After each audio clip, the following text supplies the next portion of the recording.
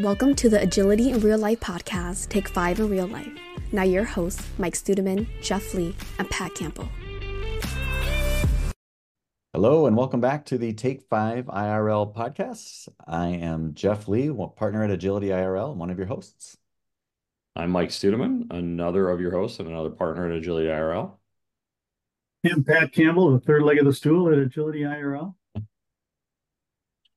Well, I think, gentlemen, we need to continue to discuss the mundane and uncontroversial topic of Agile and outsourcing. That was sent in by one of our listeners, Craig Oliver.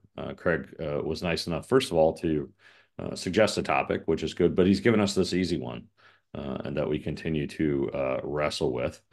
I appreciate both of you not disconnecting and leaving me here to talk about this. So, want to acknowledge up front, outsourcing, pretty controversial topic.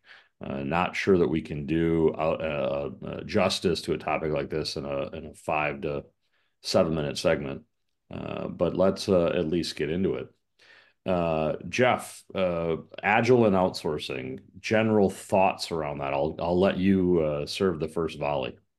Yeah, well, in general, there's a reason that you frame this as a difficult topic, right? Because it is. And one of the big obstacles that we have to making it work is the way contracts are structured, especially when we're talking about not just taking work and offshoring it, but when we're specifically outsourcing it. Like, I don't own this, you own it, deliver, please.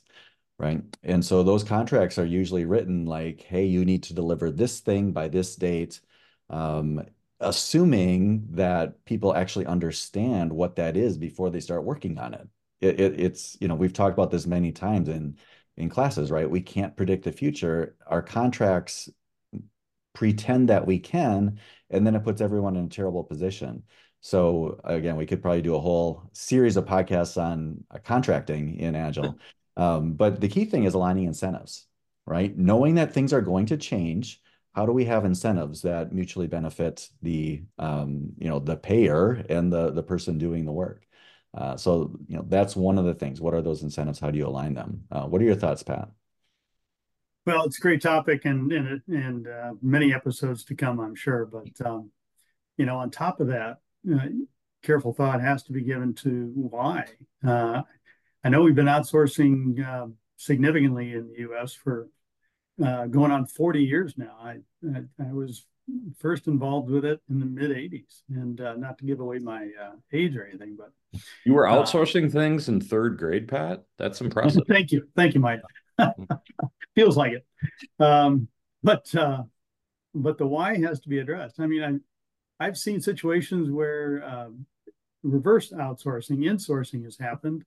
And to smaller teams, that it actually saved the company money and got product out the door faster. So some careful thought has to be given to the why, not just because executives think in a knee-jerk way that, yeah, that'll save money, we'll just outsource.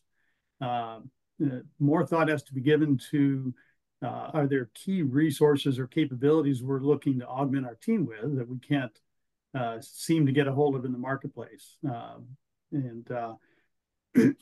And other thoughts like temporary capacity because of what we're working on over the next X months.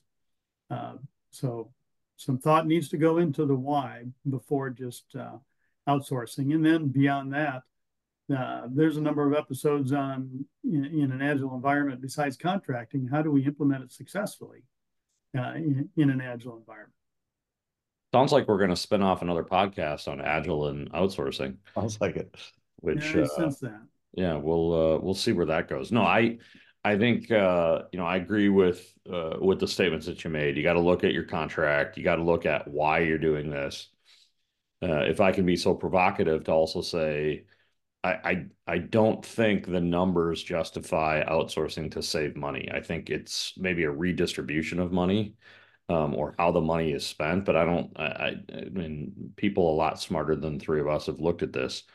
I don't think that you can make a case that outsourcing at least an IT function or a product development function has ultimately saved anyone money. It might have redistributed some of the money, but I don't think it's ultimately saved anyone any any dollars. No, it's a different cost, not just a saved cost. It's a different cost, and there has to be benefits that are planned for, thought through. Yeah, some of the obvious things here are, communication, right? And we've seen this over and over again where we have offshore teams who seem like they're not performing, and then they'll do a personnel swap and bring some offshore people to be the onshore representative, and you realize this person's brilliant, right? They're great at their job. Their hands are tied. They just can't do a great job in this scenario because of communication. So what are you offshoring, and how are you going to make up for that communication gap is a huge thing to think about. Well, it sounds like, oh, sorry, go ahead, Pat. Oh, and there's the whole team building thing too, the wisdom of teams, and real teams versus working groups. There's a building curve you have to go through. The form, storm, norm, perform is another view of that. That's a hidden cost that needs to be addressed. So I think well, gentlemen, I don't know if we've answered any questions here, maybe only created them. But we are at our time limit. So I thank you. I thank our audience, and we'll definitely be talking about this topic again in a future episode. All right. Thanks, everyone. Thank you for joining us on this episode of the Take 5 IRL podcast. If you like it, please go ahead and share it with someone, as well as like and subscribe on your favorite podcast platform.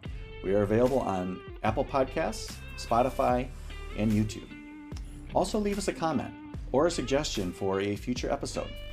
Again, thanks for listening, and we look forward to you joining us next time on the Take 5 IRL podcast.